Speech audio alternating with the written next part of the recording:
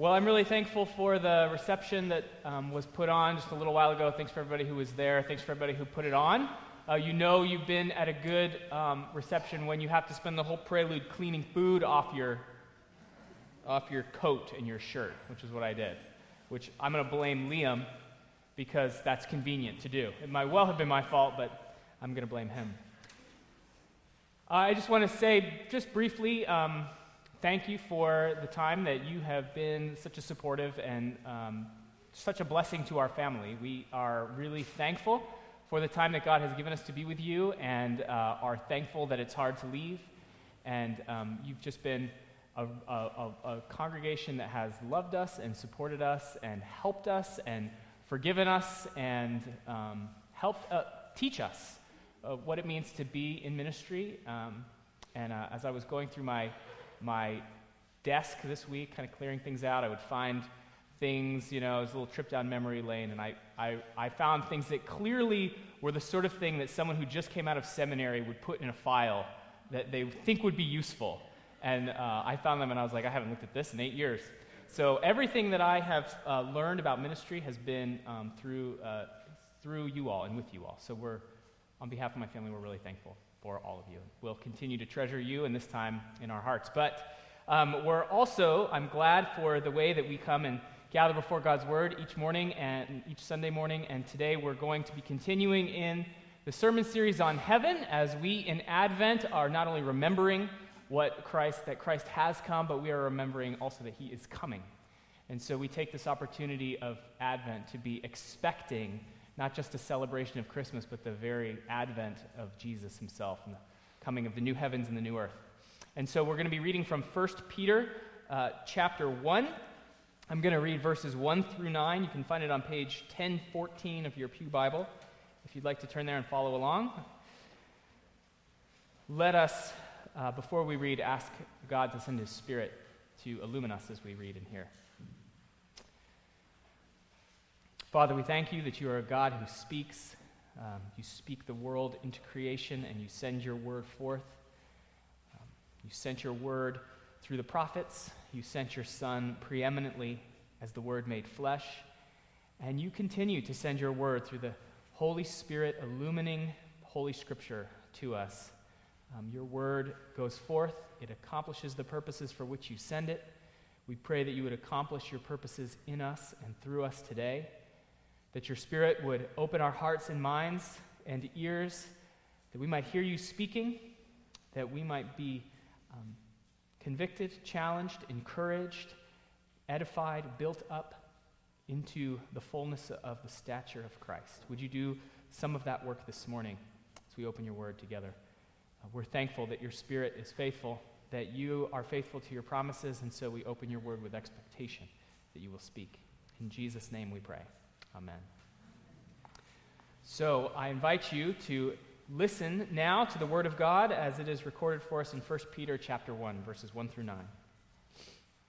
Peter, an apostle of Jesus Christ, to those who are elect exiles of the dispersion in Pontus, Galatia, Cappadocia, Asia, and Bithynia, according to the foreknowledge of God the Father, in the sanctification of the Spirit, for obedience to Jesus Christ, and for the sprinkling with his blood, may grace and peace be multiplied to you.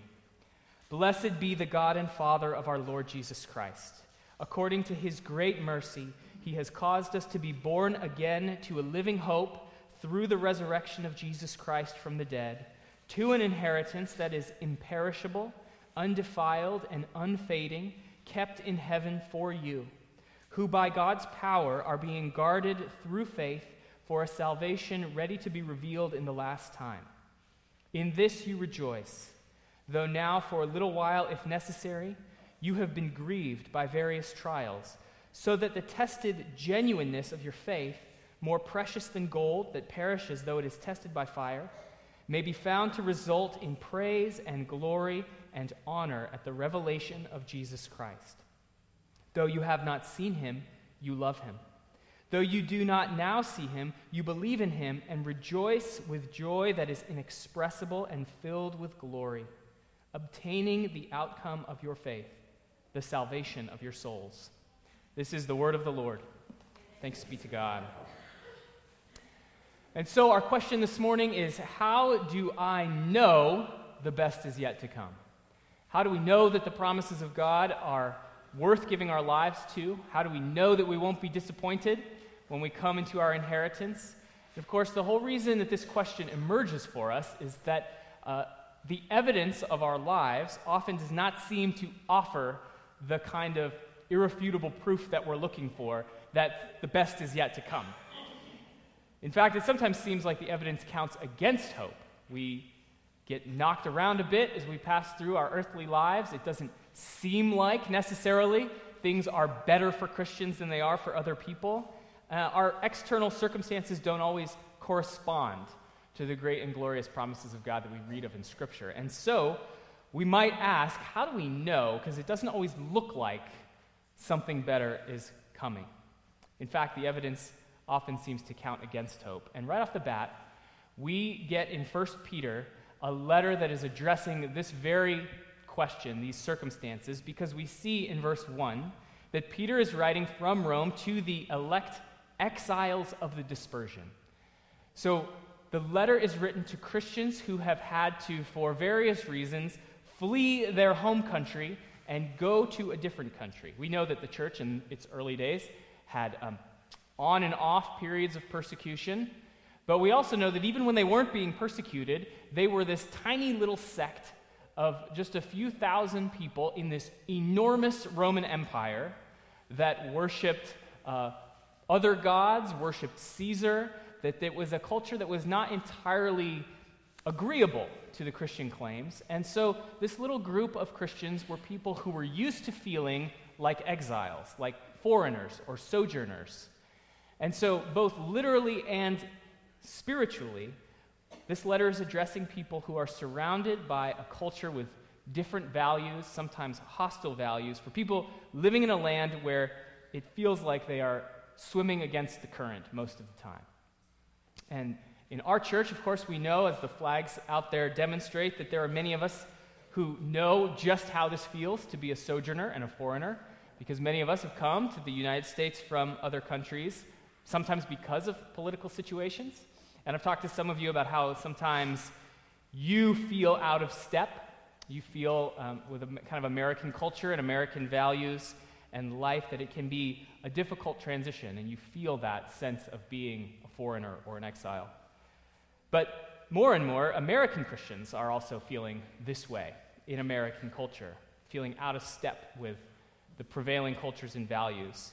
It used to be a time when sociologists and observers of religion refer to as Christendom, a time when there was actually earthly benefit to being involved in a church, that society at large rewarded people who were involved in church. It was something that was looked up, something that was valued and appreciated. It was a sign that you were a good member of society, that you were a member of a church.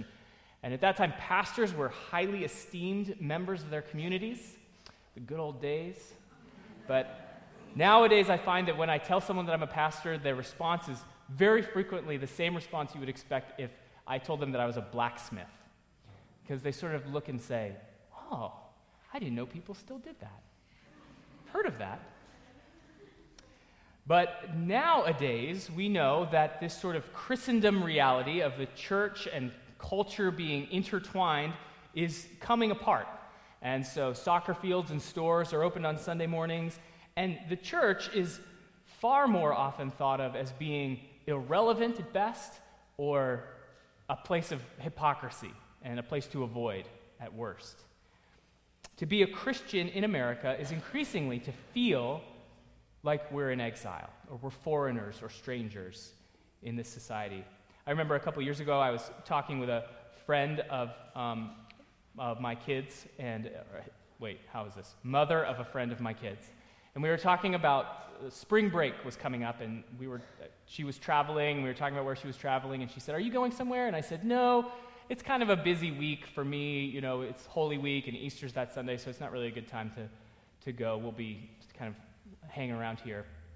And she said, "Oh, yeah, I had forgotten that. Yeah, that's right. Now, remind me, what is Easter again?" Christendom is no more, right? We cannot assume that everyone knows the things that we assume and know.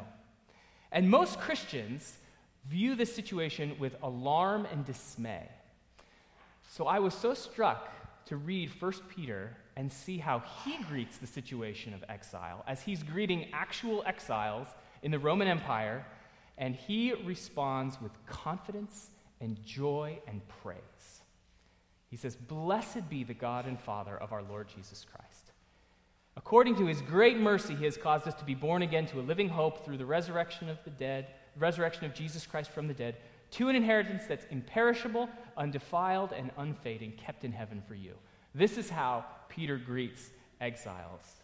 It's amazing because he actually attributes their status of being different, being exiles, being out of step with the rest of culture, as being a gift of God's mercy. It is out of God's mercy that he's called us out of this reality to a living hope, to a new inheritance that is beyond worldly decay and corruption and imperfection. We're exiles on earth, Peter says, because we belong to God. And this is why we rejoice. That he points the exiles not to their circumstances, but to the inheritance that is beyond, this imperishable, eternal, undefiled inheritance. And he says, in this we rejoice. And so, and he also assures them that they're being guarded for it in verse 5, and that it is being kept for them in verse 4. And so he wants these exiles to look not at their circumstances, but at the inheritance that awaits them, that is now rightfully theirs because they've been brought into the family of God through the resurrection of Jesus Christ from the dead. Which gets us to the question, how do we know the best is yet to come? How do we know? It is at least an uncertainty for many of us. And so it's important to watch the language here, because what Peter says is, "Blessed be the God and Father of our Lord Jesus Christ. According to his great mercy, he has caused us to be born again to a living hope through the resurrection of Jesus Christ from the dead, to an inheritance that is imperishable." So the way to the inheritance is through the resurrection of Jesus Christ from the dead, which is how we know the best is yet to come. We know the best is yet to come because Jesus Christ is risen from the dead. Our hope of the inheritance is not just an optimistic hope that things will improve if we stick to it. No, it is rooted in something that has happened in the past, the resurrection of Jesus Christ from the grave. Paul writes in 1 Corinthians, if in Christ we are, my pages are all a mess here. If in Christ we are to hope in this life only, we are of all people most to be pitied.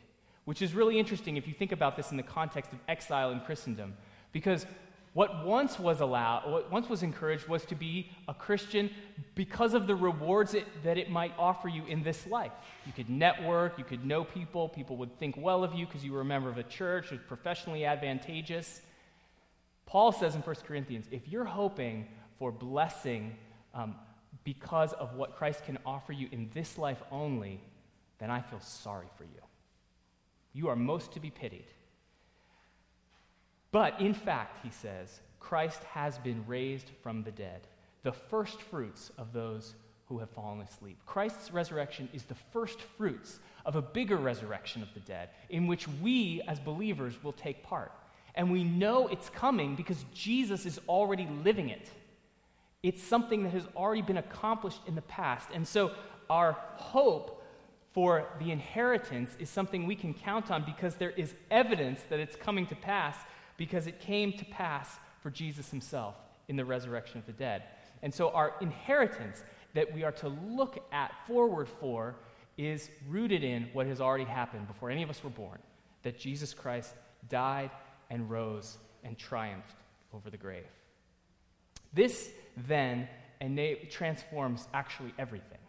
This shift of recognizing, putting our eyes on the inheritance because of the work of Christ, gives us hope, but even more than hope. It offers meaning and purpose, a new way to view the struggle and trials that come with being exiles in the world. And this is where Peter goes. he talks about the inheritance. It's imperishable, it's undefiled, it's unfading, it's kept in heaven for you. You, by God's power, are being guarded through faith for that salvation that will be revealed in the last time. In this you rejoice, though now for a little while, if necessary, you have been grieved by various trials. And then read verse 7. So that the tested genuineness of your faith, more precious than gold that perishes though it is tested by fire, may be found to result in praise and glory and honor at the revelation of Jesus Christ. So then he brings this image of the heat of struggle and trial is no longer a punishment. It is not a disaster that is befalling us. What it is that our good goldsmith God is putting us in the refiner's fire. Now, why does the goldsmith put gold in the refiner's fire in the first place? Is it to destroy the gold? It's not to destroy the gold. It's not to punish the gold. It is to cause the gold to be purified and refined, to shine more brightly. Refining reveals what is more clearly what is of lasting and true value. And so this is what Peter invites these exiles who have been sent off far from their home because of their faith. This is how he invites them to view these circumstances. This is God at work. This is God at work, not only promising something good at the end for those who endure, but also promising to be at work in the things that we must endure. And the implications of this are really pretty staggering, because it means that the trials and struggles that come from being an exile, a sojourner, from being out of step with the culture, from being made fun of, from feeling the pinch of having to live in a countercultural way, those trials and struggles that are happening to us are actually for us.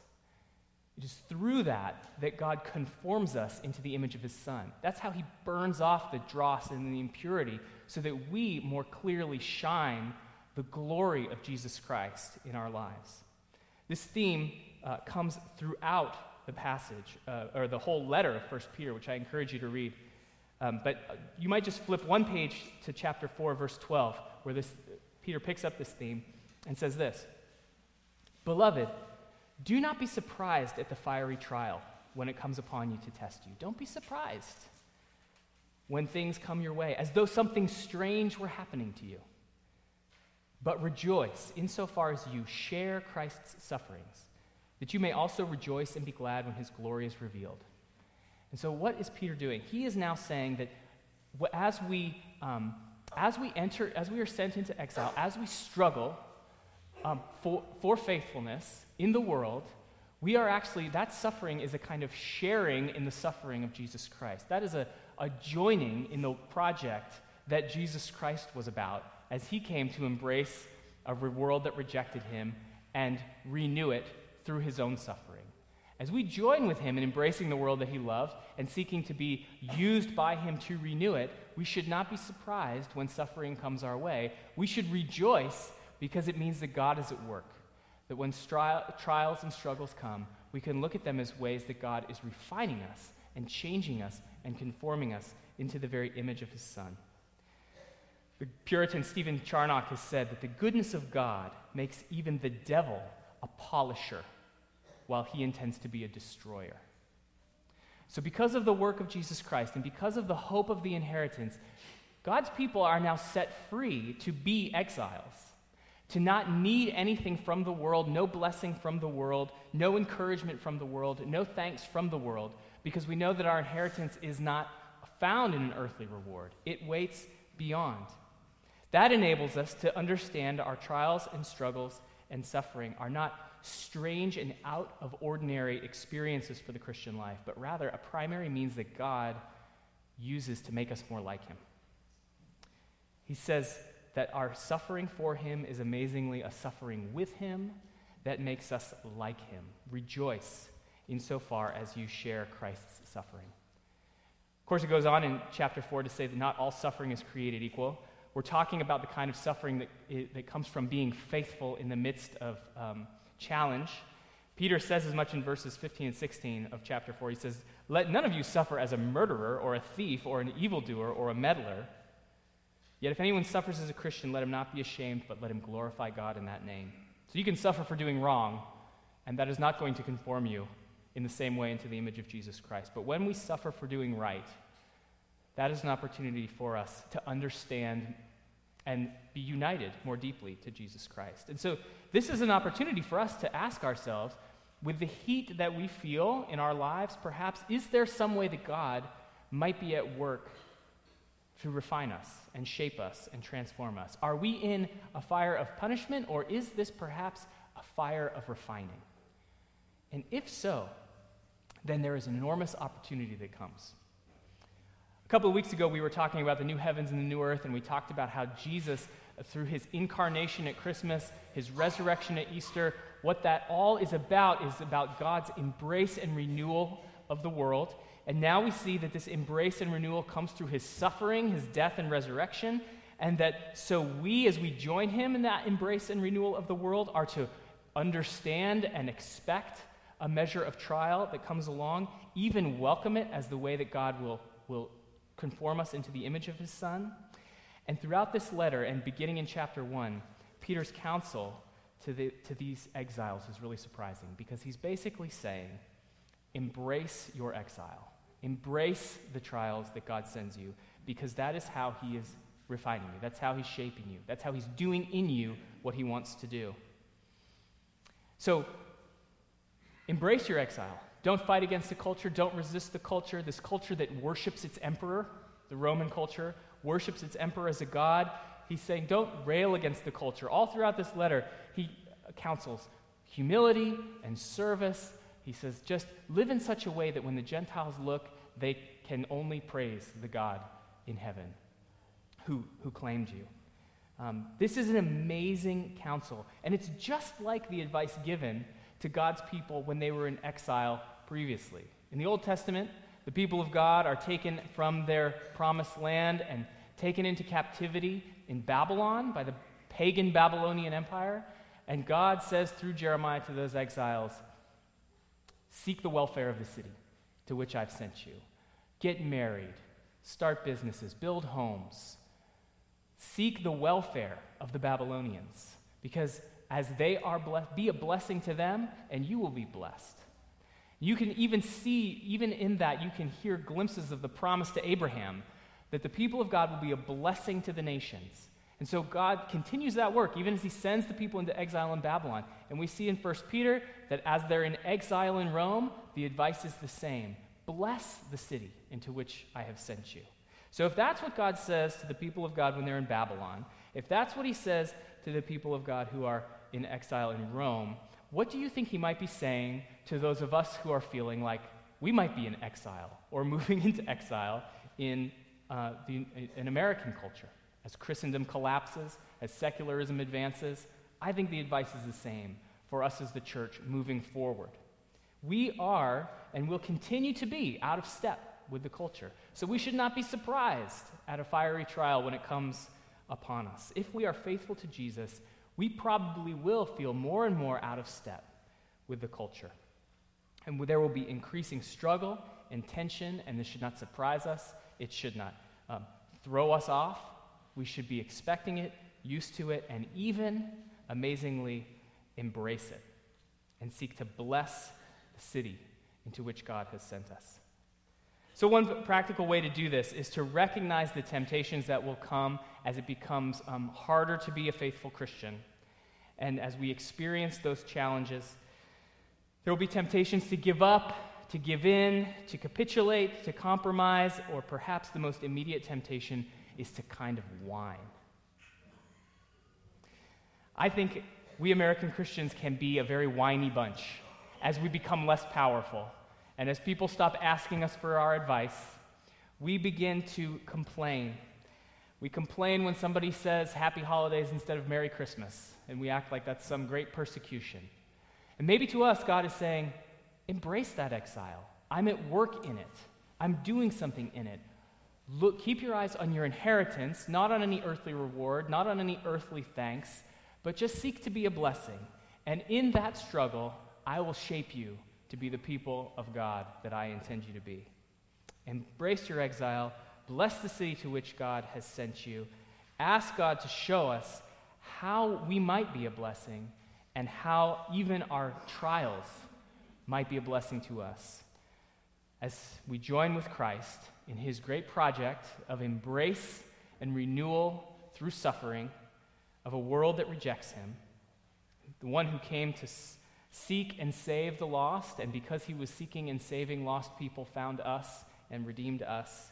We have the opportunity to fix our eyes not on blessings on earth, but on that eternal inheritance, because Jesus Christ is risen from the dead. And so confidently and joyfully embrace the place where God has us, even through suffering, trusting that at the end we will find him faithful. It's not an empty hope, because Jesus Christ came as a baby, lived, died, and rose again for our redemption. So let us live as people who believe it to be true. Let's pray. God, we thank you that you are coming and that your hope is not one that will disappoint us. It is one for which we have evidence in your resurrection and in your continuing presence of your Spirit in your church. Lord, as those who have not seen him, help us to love him. As those who do not now see him, help us to believe in him and rejoice with joy that is inexpressible and filled with glory, obtaining to the outcome of our faith, the very salvation of our souls. Use us, use Neilsville Presbyterian Church in the days to come in a mighty way in this place where you have sent us to be lights shining in a dark world, to be agents of hope and healing in a world of despair and conflict. Lord, set us apart, fill us with your Spirit, and use this church in a mighty way for your glory and for the glory of your Son, for we pray in his name. Amen. Let's stand and sing together.